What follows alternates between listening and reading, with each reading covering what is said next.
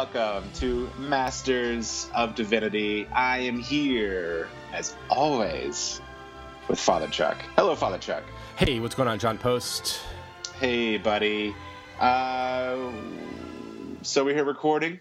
Matt's not here with us, unfortunately. Probably be with us again next week. I sort of feel like if any of our listeners are listeners to the "How Did This Get Made" podcast, which we are of course big fans of, Matt is sort of the June of our show in that June Raphael, yeah. Because I feel like every time I've ever listened to a live episode, June is not there. That's very true. I've noticed that. Usually she's on Skype. Right, they Skype her in for like a minute or two, and then they lose connection with her. Yeah. If you're a listener of Harmontown, Matt has sort of become our Rob Schraub. And I think Matt is the only one that will probably get that. Yeah, I don't listen to Harmontown. I'm sorry. It's okay. I know I should because it's like huge for you guys. You really can just jump in. I think you'd like it, man. I mean, I one day I'll do it. All right, so we're going to move on. But before we move on, I think we should say a little something about Harvey, the incident that happened over the weekend. They're saying it was the most powerful storm to hit the U.S. coast since Katrina. Yes, and I think it's our first Category 4 storm to hit since Wilma. Oh, really? Or whatever, yeah. Because I guess Katrina was Category 5, right?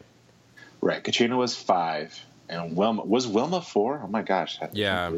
Yeah, Wilma, which we had experience with, because Wilma was the one that you and Keelan wrote, and Matt Brandis and Paul wrote out. Yeah. And That's true. I missed out on because I was in North Carolina. But right. That was Wilma. She packed a wallop. She did, and I did some irresponsible things during that.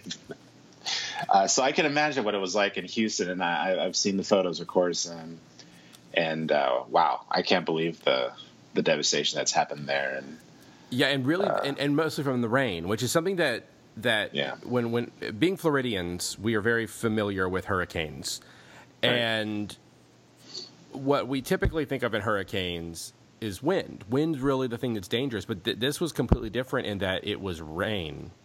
Right. And I read even today an article, I think it was in The Atlantic, that was talking about how because of the saying that basically humans have begun one of the most significant water redirection campaigns in history because of our industrial work. That because of climate change, we're putting more water in the atmosphere than has probably than we've ever experienced as a species. And now that's really the issue, is that we are seeing more rainfall from these kinds of incidents than we would normally see or whatever. So we see it. I mean, and currently, as you and I are talking, JP, I mean, the waters are starting to recede, and that's when we're going to start finding the real toll of everything. Yeah, and I was actually just reading earlier about the Saldivar family. I don't know if you heard about them. It was these 4 kids and their grandparents that got swept away. Yes, I did hear about that. Yeah, tragic, really sad. Yeah, a lot of sad stories, coming out of it. But I got to say, considering like we just last week did our episode on Heroes, and the week before that we talked about Charlottesville, some of the photos have been really amazing to me because, part of the rescue effort has largely been volunteer based, and it's whoever's got a boat, airboat, whatever. Yeah, and you're a Texan somewhat, JP. Somewhat. I am a Texan, sir. So I hope you forgive the stereotype, but I think you could agree with it that chances are, if you own a boat, you're a redneck. Yeah, sure. You know, around water. Adjacent. But I mean, you know, you got a lot of people. Anyway, the point being is some of the photos that I was seeing would look like what you would call some good old boys. Yeah. In their airboats and their fishing boats going through and pulling out of the water black folks, Hispanic folks. And seeing in a lot of the photos, you know, a multi-ethnic effort that's going on. You know, right. Black folks helping white folks and vice versa. And it really shows the antithesis of what we saw in Charlotte and how when we can see our common, like when it comes right down to it, our common humanity and saving lives is something that takes an immense amount of precedent over our differences.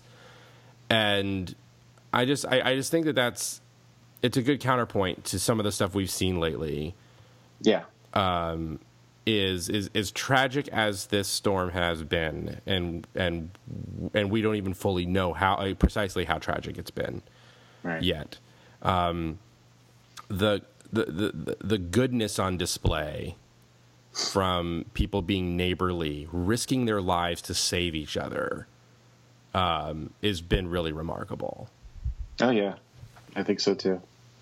And I've seen the same photos, Chuck. I saw one. My favorite one was, you know, they have the National Guard down there, right? And one of their like massive military trucks was like got stuck in some bayou or something, and some dude with like a massive truck with like that was like raised on like these huge wheels was able to like haul it out of the water, like a monster truck, basically. Yeah. Like Gravedigger awesome. Comes along and like pulls out the National Guard. That's pretty amazing. Yeah. It's awesome. That is awesome. So yeah, there's definitely a really great display of volunteerism that's going to happen. I think that's something that doesn't get enough attention is our country's spirit of volunteerism. Right. When a disaster like this happens, you really do depend on the volunteers.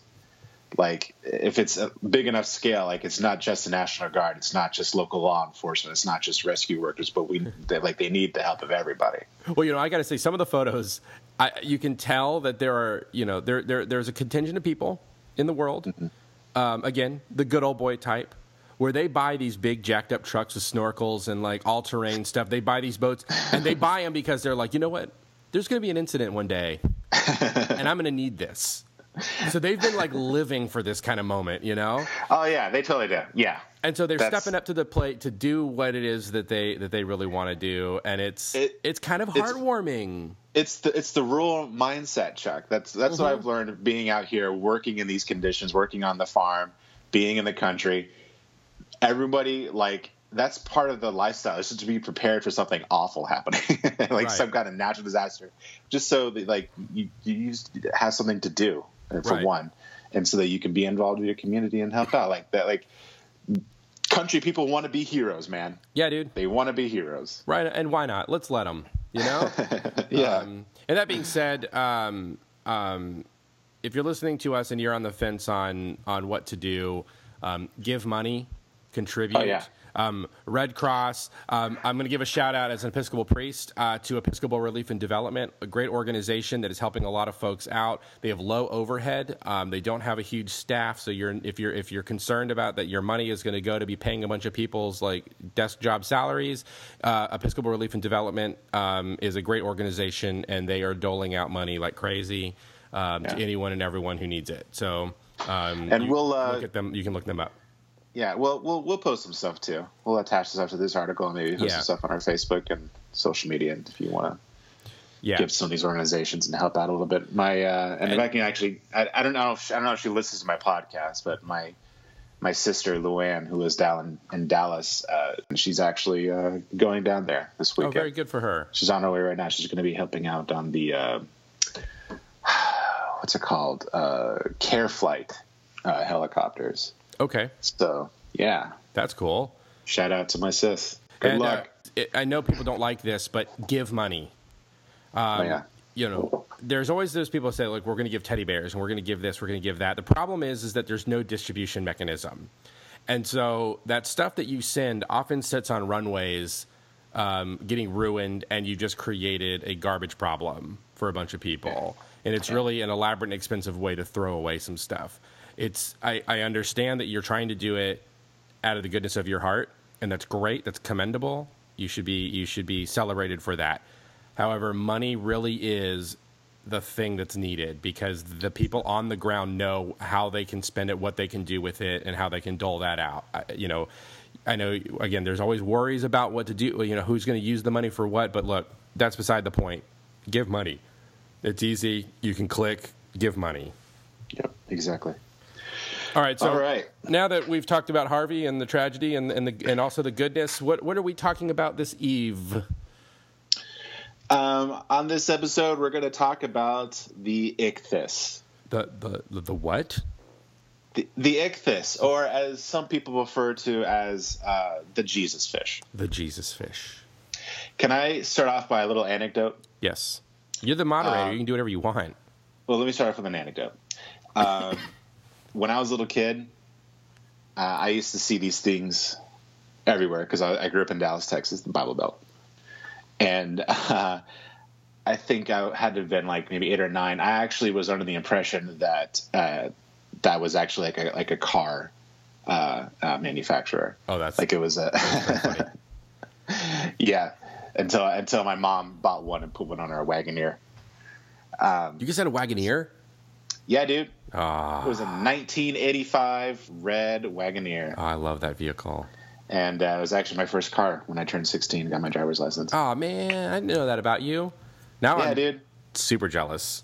We bought it in 1985, so it was in our family for quite a long time until we sold it because it was having some problems. It was my first car, and the gas gauge didn't work. So I always ran out of gas all the time. Yeah, I had a pickup truck that did that, and so what I did was I would follow how much I did mileage, like trip mileage. I knew that I could get about like a couple hundred, 300 miles or something out of the tank. So like every 300 miles, I was refilling and resetting my gas gauge, or my trip gauge, my trip counter. Cool. But so the ichthys. Yes. Chuck, why don't you enlighten our audience and why don't you tell us? Do you know the history behind the ichthys? Where does it come from? How did it? What does it mean? It's a thing that it's from the 2nd century, in the year of our Lord. Sometime in the 100s or whatever. It was a symbol that was used as for Christians to just to denote who they were, who each other was, and whatnot. And part of the reason why it was picked is somewhat obviously it's a fish. Many of Jesus' disciples were fishermen. St. Peter, St. Andrew, John, and James were fishermen. And Jesus gave the call to discipleship to them by saying, you will become fishers of men. So that became a big deal. But there was also a later thing where it was what some people call a backronym or an acrostic, where they had taken the Greek letters of ichthys, and each letter stood for what would translate into English as Jesus Christ Savior.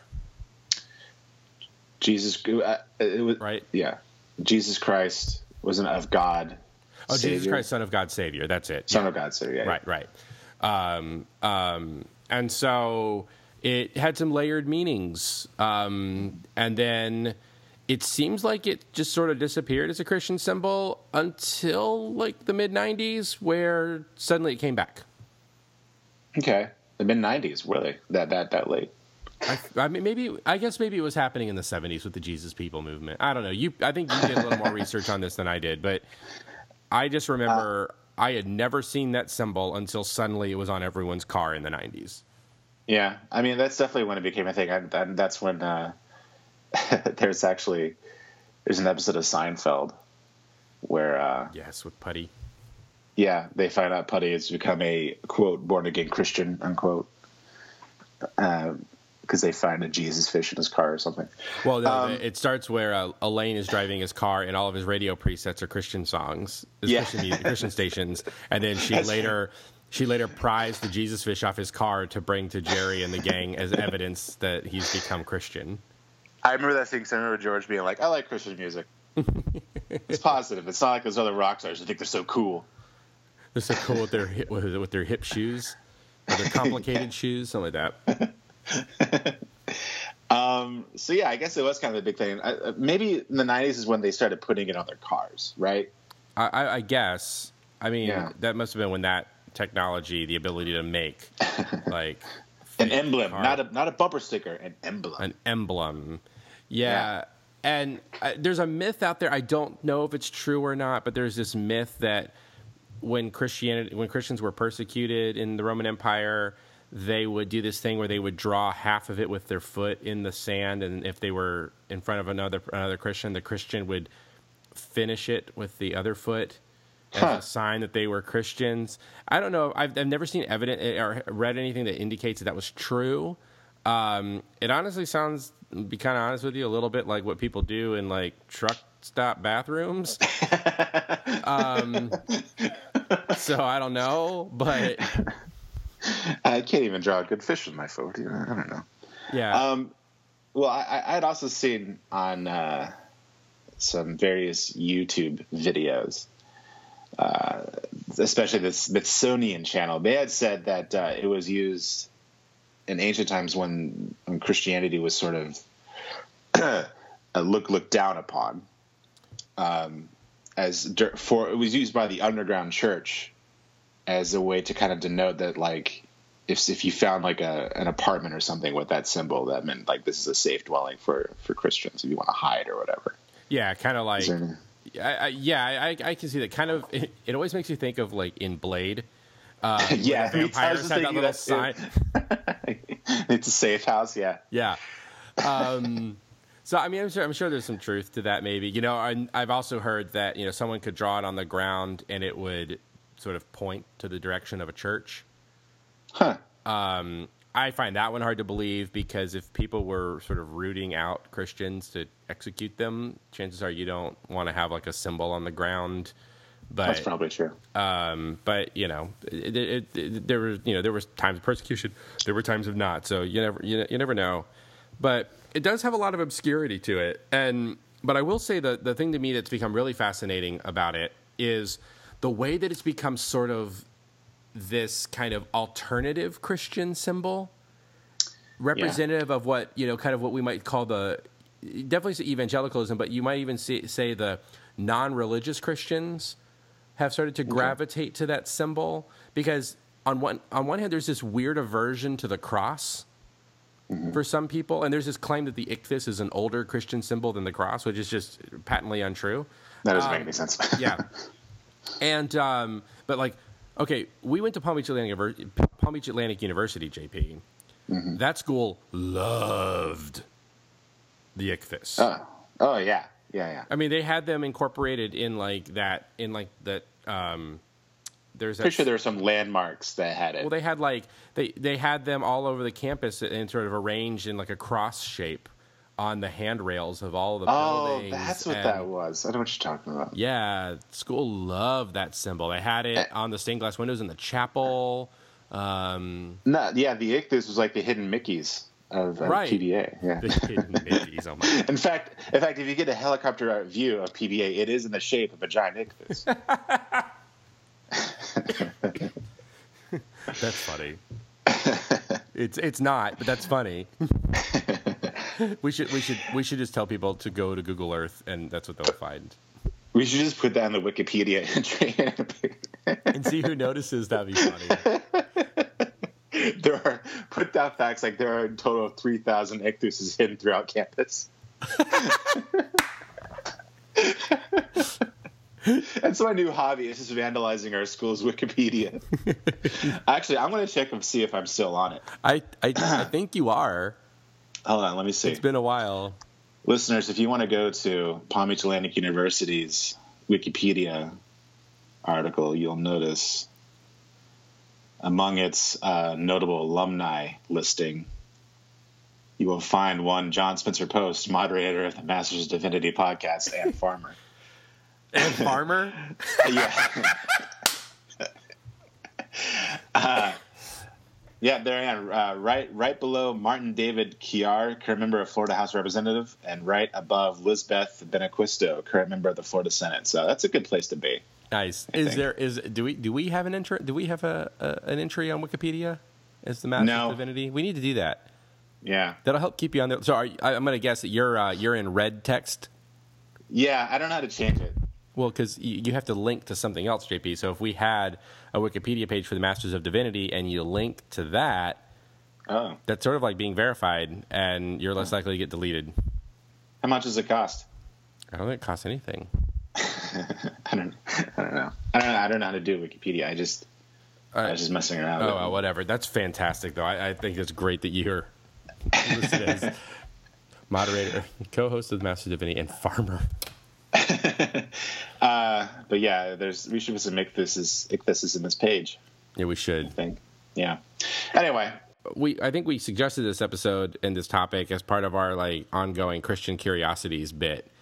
Yeah, but this actually kind of turned out to be somewhat disappointing because there's not a whole lot to it. There's no juicy, weird story behind it. Right. I wish there was. I think it's just a corporate greed thing. Like, hey, let's just use this thing and we'll make money off of it. Is it trademarked? No, I did look up if it was trademarked, and it's not trademarked. Oh, well, that's good because it's basically an ancient symbol, so you can't really trademark. It'd be like trying to trademark a crucifix, you know. Well, I guess one thing we could do is a couple of things I do want to talk about is the usage of it. You see it in the phone book and stuff. It lets you know it's a Christian business, so it kind of fits that safe house image idea right there, right? Right. Yeah. But there's a couple of things I see in people's cars that I kind of want to acknowledge about it. And the first is, and this is something I've started seeing in recent years, where people have two big ichthyses or ichthyi, and then ichthoi. I don't know if Father Fun were here, he would tell me what the proper Greek plural is. Then they have a smaller one for each child in their family. Oh, Lord. And what is that supposed to be? Because isn't the fish supposed to be if it's symbolic of Jesus? Are you trying to say that all your kids are I guess you're all Christians? I don't know. It's just very weird. And then of course there is the lovely parodies like the Darwin fish, which even in my Baptist days I thought was hilarious. Oh, the fish with the feet on it and stuff. Yeah, and it's a Darwin. Yeah. And then of course you got the petty Christian reaction where it was the Jesus fish eating the Darwin fish. I've seen that. Yeah. And bumper sticker wars or emblem wars. Right. And then you got the UFO one, which I think is funny. That's a good one. There's also Spaghetti Monster one. And then of course Spaghetti Monster, yes. Oh, and my favorite, actually, I saw this one today. I'm doing my research, Chuck. There's a Star Trek one. Really? And it's the ichthys, but it's the shape of the Enterprise, and it says Trek on the inside. Oh, that's awesome. That's awesome. Yeah. See, my former bishop, Leo Friday, you could recognize his car because, again, Christian bishop in the Episcopal Church, he had a Darwin fish on his car. Some people were really mad about that. Yeah, I can imagine. I mean, that's like a big, people think it's like a big middle finger, but it's just, He thought it was funny. It's just kind of a weak sauce jab, if you ask me. But, it's Christian symbols. Maybe we should have just done a whole episode on Christian symbols, but Probably. But there is one. I mean, the original ichthys I actually thought was pretty interesting. Before it was a fish, or maybe it was like an alternative.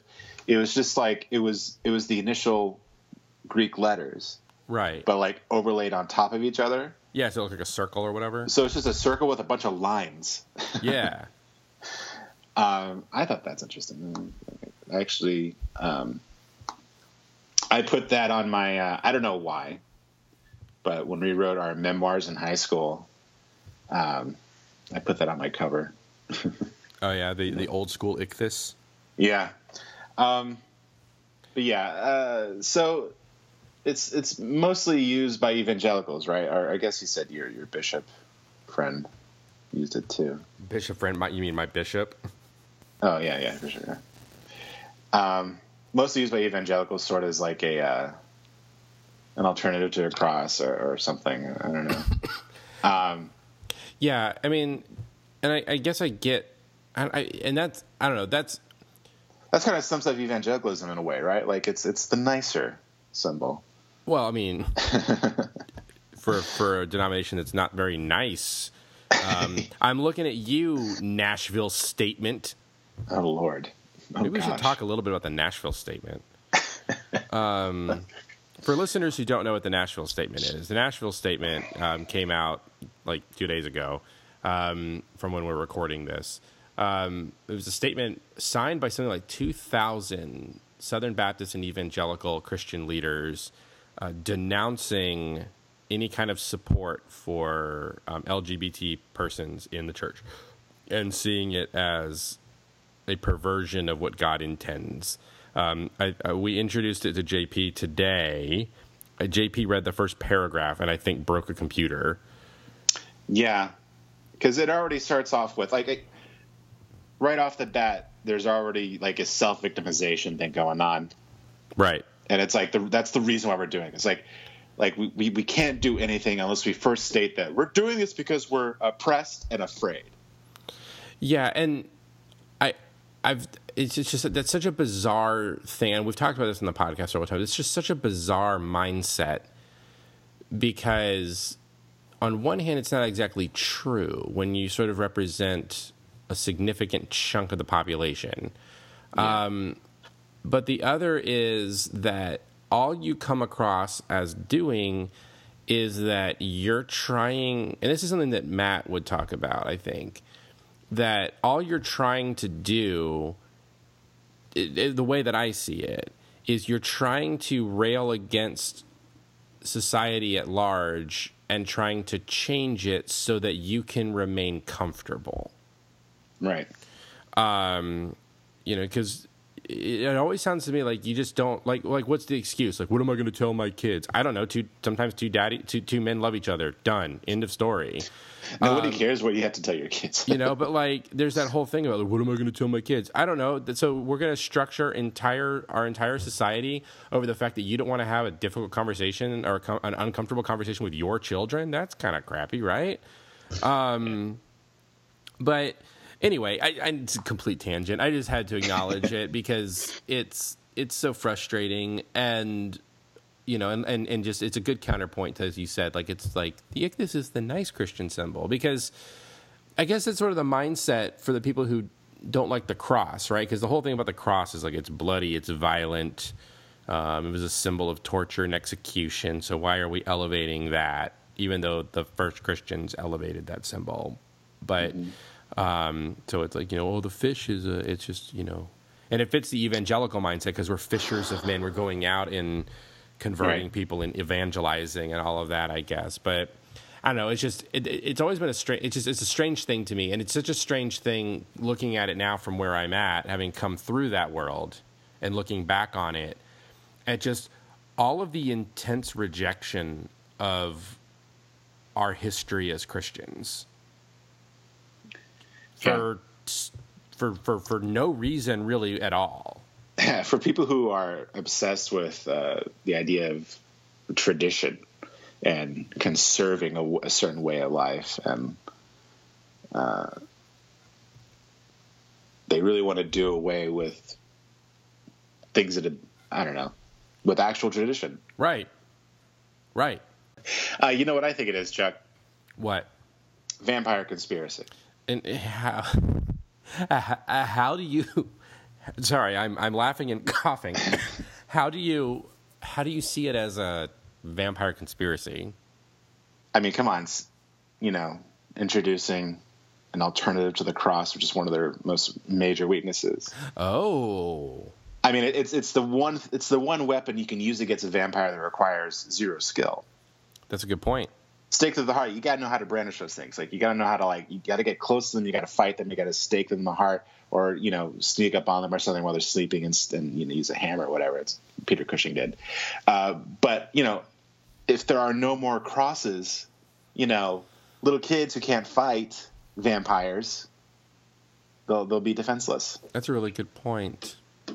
Unless the ichthys can be used against a vampire. I don't know.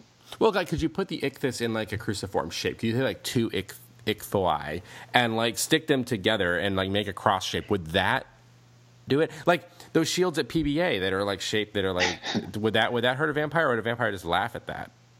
I don't know. I mean, I think PBA is run by vampires, but well, I mean, you were going to make a movie about that at one point, so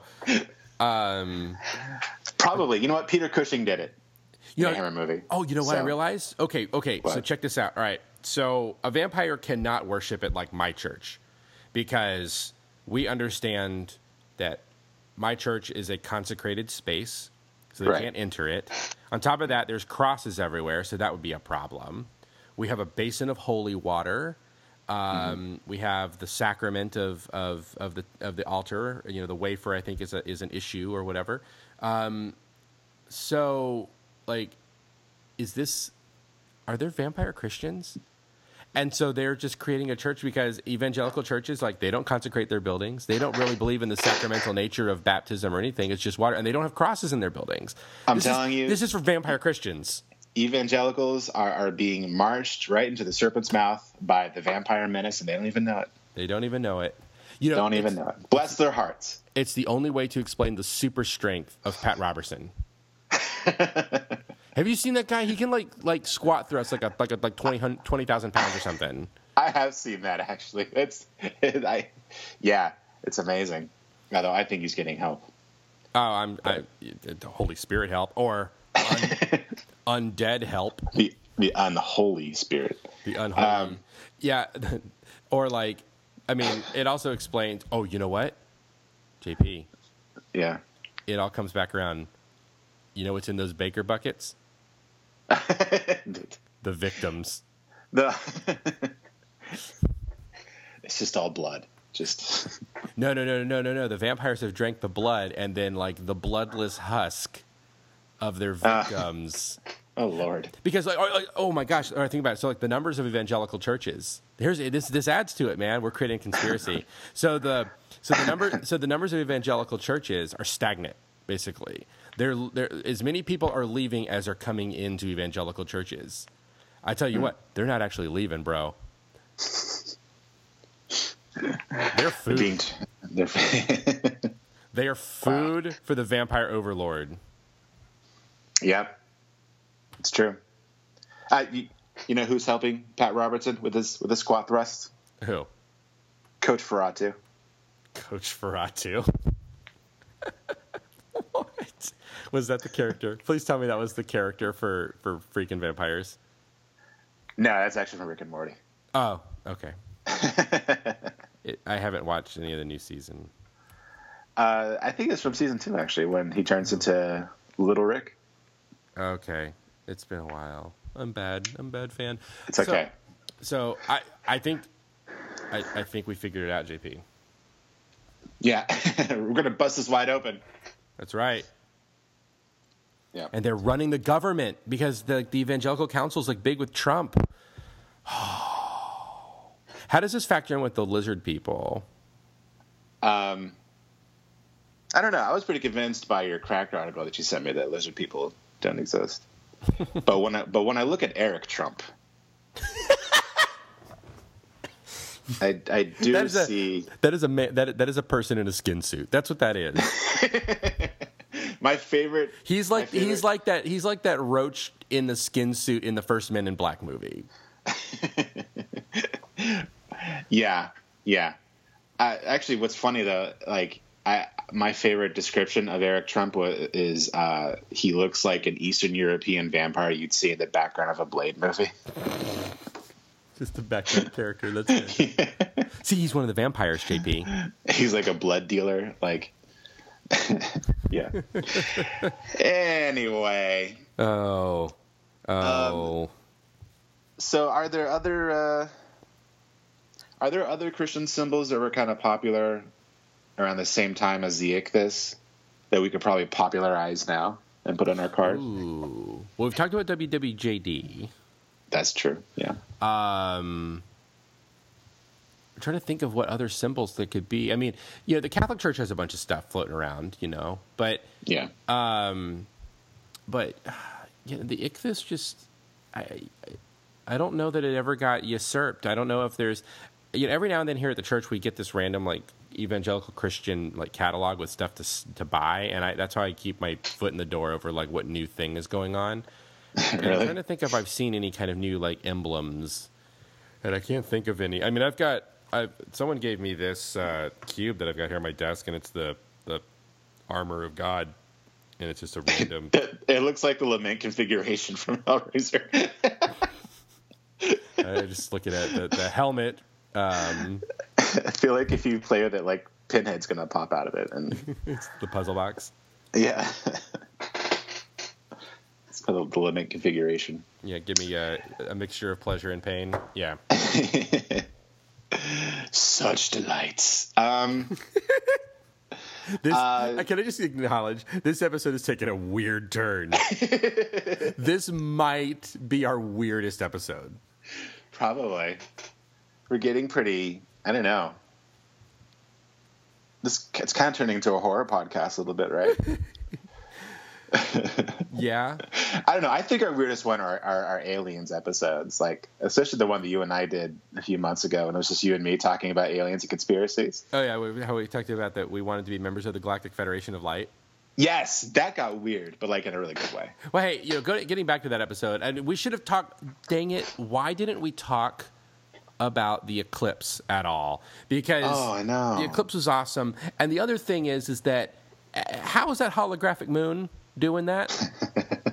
Is the moon hologram That's what you graphic, or is said. it projecting holograms? You said the moon. Oh, you're right. It's a giant space station that's projecting holograms. It's projecting the fake covering on the lizard people. Right. Yeah. The moon's not a hologram. It's a hollowed out space station. That's right. Or it's Satan blown up 100 times. Yeah, I've heard that one too. The inflated, like that's the one I sent you the other day, right? Yeah. That Satan inflated himself and blocked out the moon, and we've actually landed on him. That's my new favorite one. We landed on the devil. Yep. Yeah, we again, we are taking a very weird direction because there's not enough information about the Jesus fish in and of itself for us to have a funny Christian Curiosities episode. Yeah, so we're just making vampire and Hellraiser references and Unless the eclipse, and I don't know. Is there a way to fit this whole thing into Jesus was a spaceman, and that's like the shape of his craft because it's sort of cigar shaped? I don't. Oh yeah. I could see that.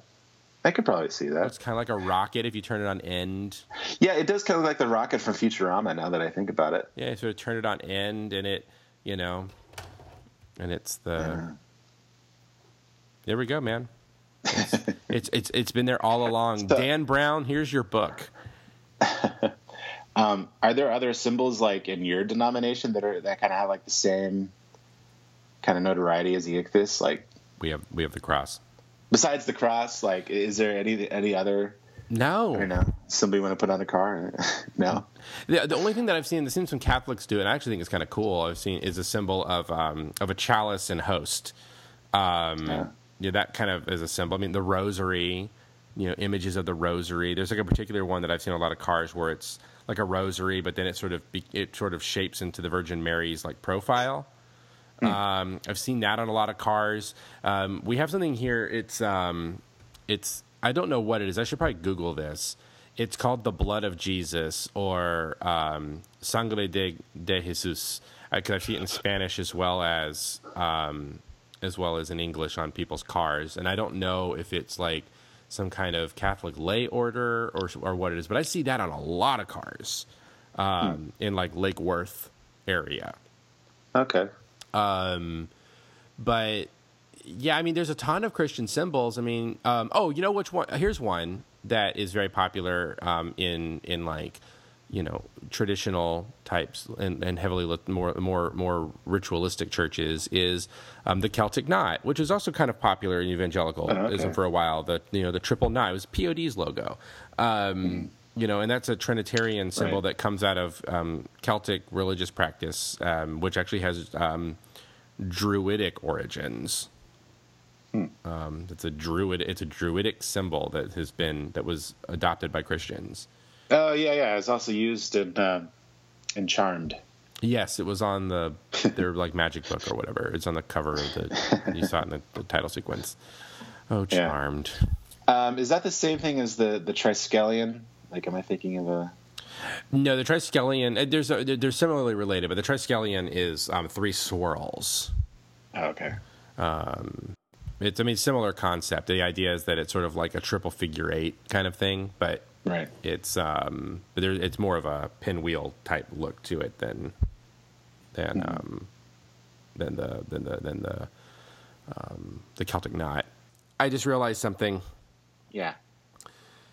I just remembered something. I remember reading in articles, and you were talking about symbols and things, right? So in the Episcopal Church, we have shield, and one of the symbols that you see in a lot of shields looks kind of like the Jesus fish, but without the little tail lines on it.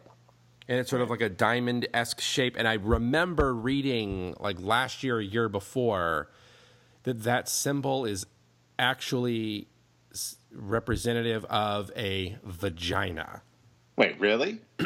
Yes, it goes. There's like Celtic symbols and things like that have it. It is yes, and there are some people think that that ichthys as we see. Because here's the thing: is like if you look at old images of the ichthys, like you see some inscribed on tombs and things. It's just a fish. Like it's just a fish. There's no that idea of it being sort of like a one line shape. And it seems weird, right? Like to some of us that it's a vagina and haha, let's be immature about it. But actually, there's richness in that tradition. I can't believe I forgot about this. It just jarred in my memory. Well, whose is it? Does it belong to somebody? So, okay, it's good. We're gonna get really weird, really weird. The vagina in the symbolism is kind of Jesus's. What? Yeah. Okay. See, so.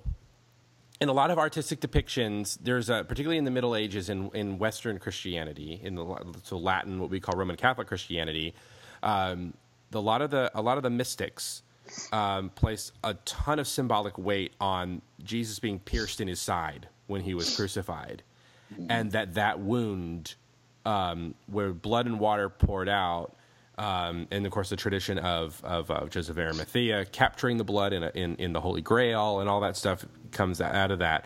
But that symbol, because it's sort of the sign that Jesus had died and his blood and everything has been shed, is by some seen as the moment when the church was born, because his blood poured out.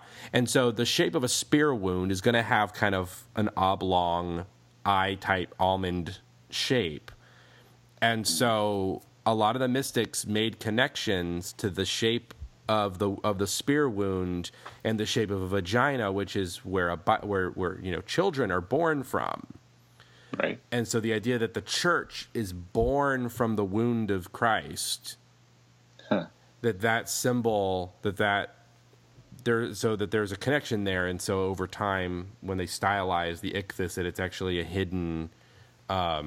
It's a hidden thing. That's fascinating to me. The fish in and of itself, the ichthus, which is the Greek word for fish, that is the acrostic for that, Jesus Christ, Son of God, whatever. That whole symbol, that whole thing is its own deal. When we're talking about specifically that fish that shows up on cars, that very particular design that we see, it is drawing on this other tradition. Excuse me. And so, like I said, it's weird. If we're immature about it, we giggle about it. But looking at the Christian mystical tradition, it has some richness and depth to it. Right. And one could argue that it shows a deep feminist notion in the Christian faith. Well, that's interesting, Chuck. Fascinating. Yeah, and since I'm on it, I'll just keep talking about mystical Christianity because there's some interesting stuff. Like, so since we're talking about symbols, Robert Langdon, of course, is a character that comes up because of the Dan Brown novels dealing with angels and demons and the Da Vinci Code and all of that. So, also in the Middle Ages was this belief that John the Evangelist married Jesus. So the tradition goes that John the Evangelist was the bridegroom at the wedding in Cana. So when Jesus turns the water into wine, John is so impressed by this that he decides that he's going to dedicate his life to following Jesus, and he leaves his bride, decides to not get married. Well, then after the crucifixion, resurrection, and then later ascension of Jesus, when John is doing missionary work, he decides he wants to get married again, and Jesus shows up and stops that marriage too. And so ultimately, it comes down to this thing that John realizes that the only love that he has is for Jesus, and so there are these medieval images that depict a sort of celestial wedding between John the Evangelist and Jesus. And this artistic motif in the early Middle Ages among the mystical tradition was so prevalent that, and possibly even dealt with some issues of censorship from the church. That's speculation on my part, by the way, so don't quote me on that.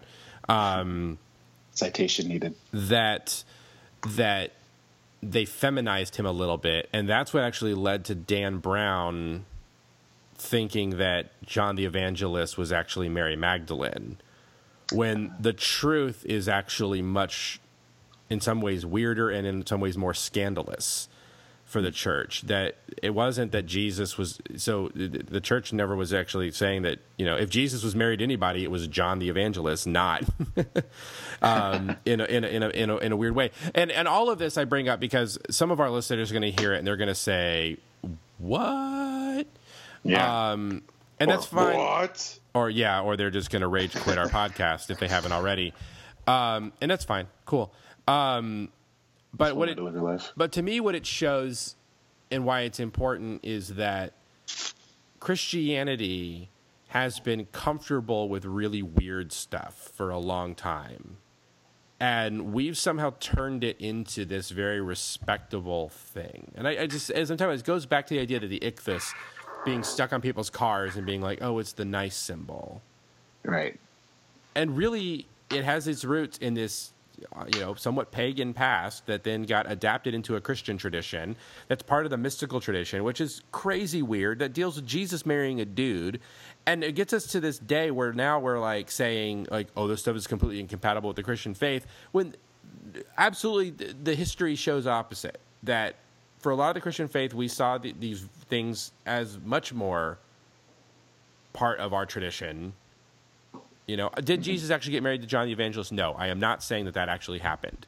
What I am saying is that there was a medieval mystical tradition that indicated that a relationship that John the Evangelist saw himself so bound to Jesus that it would have been seen as a sort of celestial, godlike marriage type situation. Right. So I'm not saying that happened, that they actually had like a wedding ceremony or anything like that. And the mystics have a very weird thing, and if you want to know more about them, read about them. It's very interesting stuff for Christianity. And on top of that, like, again, we might be scandalized by the idea that the ichthus is symbolic of a vagina, but it is rooted in the idea of the birth of the church coming from the sacrifice of Jesus Christ. And so, on one hand, if you're going to use the ichthus as a replacement for the cross because you see the cross as bloody and torturous or whatever, well, guess what? The ichthus is actually rooted in the same event. And so, anyway, I'm giving a spiel. I don't know what the heck we're doing with this podcast anymore. Well, it's actually, you're kind of hitting a point that sort of resonates with me, Chuck, which is kind of one of the reasons why I never really liked being evangelical, is because it's there was this tendency to sort of demythologize things. Right. You know, when I went to church, I didn't feel like I was going into a holy place, like a holy temple where I was like connecting with the universe. It's like I'm going into this double wide with, you know, fluorescent lights, and I'm going to learn why we hate Democrats. Yeah, and yes, exactly that. Because I developed a quiet obsession, an interest. I mean, this is of course going to shock you, JP, with Zen Buddhism. I know, right? Shocker. The weeaboo member of the podcast was into Japanese Buddhism. No. But I developed an obsession or an interest. I don't say obsession, but interest in it. And something that I always was drawn to by that was that same kind of thing you're talking about. There was something to it that I couldn't give language to, but I knew it was different than what I was experiencing on Sunday mornings. That to me, what I was experiencing on Sunday mornings was kind of boring. You know, you put on a suit and tie, and you walked into a space, and you sang some songs, and you listened to a guy talk for an hour, and then you went home. And it wasn't until later that I realized what I was looking for was mysticism and mythology and spirituality. And it was once I came to the Episcopal Church that I realized that that's what I was looking for, and that Christianity actually had it all along. I didn't need to go to the Buddhists to get it. You know, right. The Christian, we had it. And so the more and more I read about it and the weirder and weirder stuff that I come across, which just fits into my whole obsession with, you know, Christian curiosities, I find that it's a pretty amazing faith with a lot of really amazing stuff going on. And it would scandalize most of the people I've grown up with to know that Christians who would see themselves as fully committed to their Lord and Savior would be comfortable with certain things that the rest of us would, you know, they would just be like, oh, that's inappropriate. That's wrong. You can't do that. Yeah. But like people like St. Augustine and St. Teresa of Avila and all that, they were okay with it.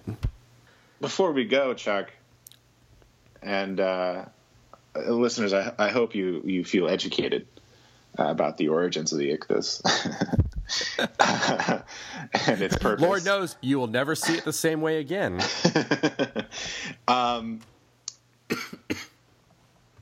actually learned something else today, Chuck. I learned about, and this will apply to you, I learned about Cameron's number. Cameron's number? Have you ever heard of Cameron's number? No. Cameron's number is a mathematical concept. The idea behind it is, okay, I was watching this YouTube video about video games, about ports, and how you know what video game ports are, right? Yes. Of course you do. Basically, like you take Sonic the Hedgehog and you put him on a Game Boy Advance. Right. Yeah, so like these video game companies would like take these really highly anticipated games and then port them over to like a Game Boy or something, and it was always really crappy. However, they would port other lesser known titles and crappy titles nobody liked that, and they ported them over, but they were like great. It was like seamless. It was flawless. And apparently this is an example of what's called Cameron's number, which is something that is beloved by nobody and anticipated by nobody. And it's just kind of like given to them. And this is, I guess they came up with this concept because of Avatar, because Avatar is not beloved and nobody's anticipating it. And yet we're getting 4 sequels. Not everybody. Someone loves it. Someone's anticipating it. So Cameron's number is actually, it's Father Chuck. Hi, how you doing? Hi, Cam. I thought that was interesting. I don't know. I can't find it anywhere online. I don't know if this guy made it up or not, but. All right. Well, hey, you know. But there's also another one I learned in the comments section of the video was Cameron's Law, which is to sort of arbitrarily hate a piece of art. I don't know. Yeah. These are the kinds of things that we could talk about on like a further episode. I realized as you were talking about video game ports, an episode that we need to do of this show. is Which part of is? our Christian Curiosities series. We should do an entire episode on Wisdom Tree. Wisdom Tree. Oh, they're the video game company, right? Yes. That stole all those NES games and Yeah. pirated them, basically. Yeah. And like slap Christian language on them. And yeah. Totally. Oh, we should. That'd be fun. Well, that's a Father Fun episode. Oh my gosh, yes. Of course, he probably never played one, but it would still be good to have him on. Yeah. Cool. Should have had him on this one. Yeah. All right. Well, that's all we have for this week. That's it. That's it. No, just a little bit. Just nothing really going on in this episode. Nothing weird. Nothing out of the ordinary. Yeah, we tried. I think it's I was looking through old archives, and I think one of our early episodes, like 20 or something, was entitled "What is even going on with this episode?" And I think maybe the title of this one should be "What is even going on with this episode, Volume 2." What is even going on with this episode? Oh, there you go.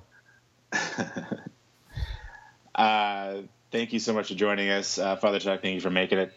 You're welcome. I wish Matt were here. You know, I'm gonna go on a limb and say that Matt's gonna listen to this episode. He's gonna say, "I'm glad I wasn't there." That's very true. So thank you so much for listening. Be sure to join us next week. Have a wonderful week and good journey. Good journey. Yes, sir.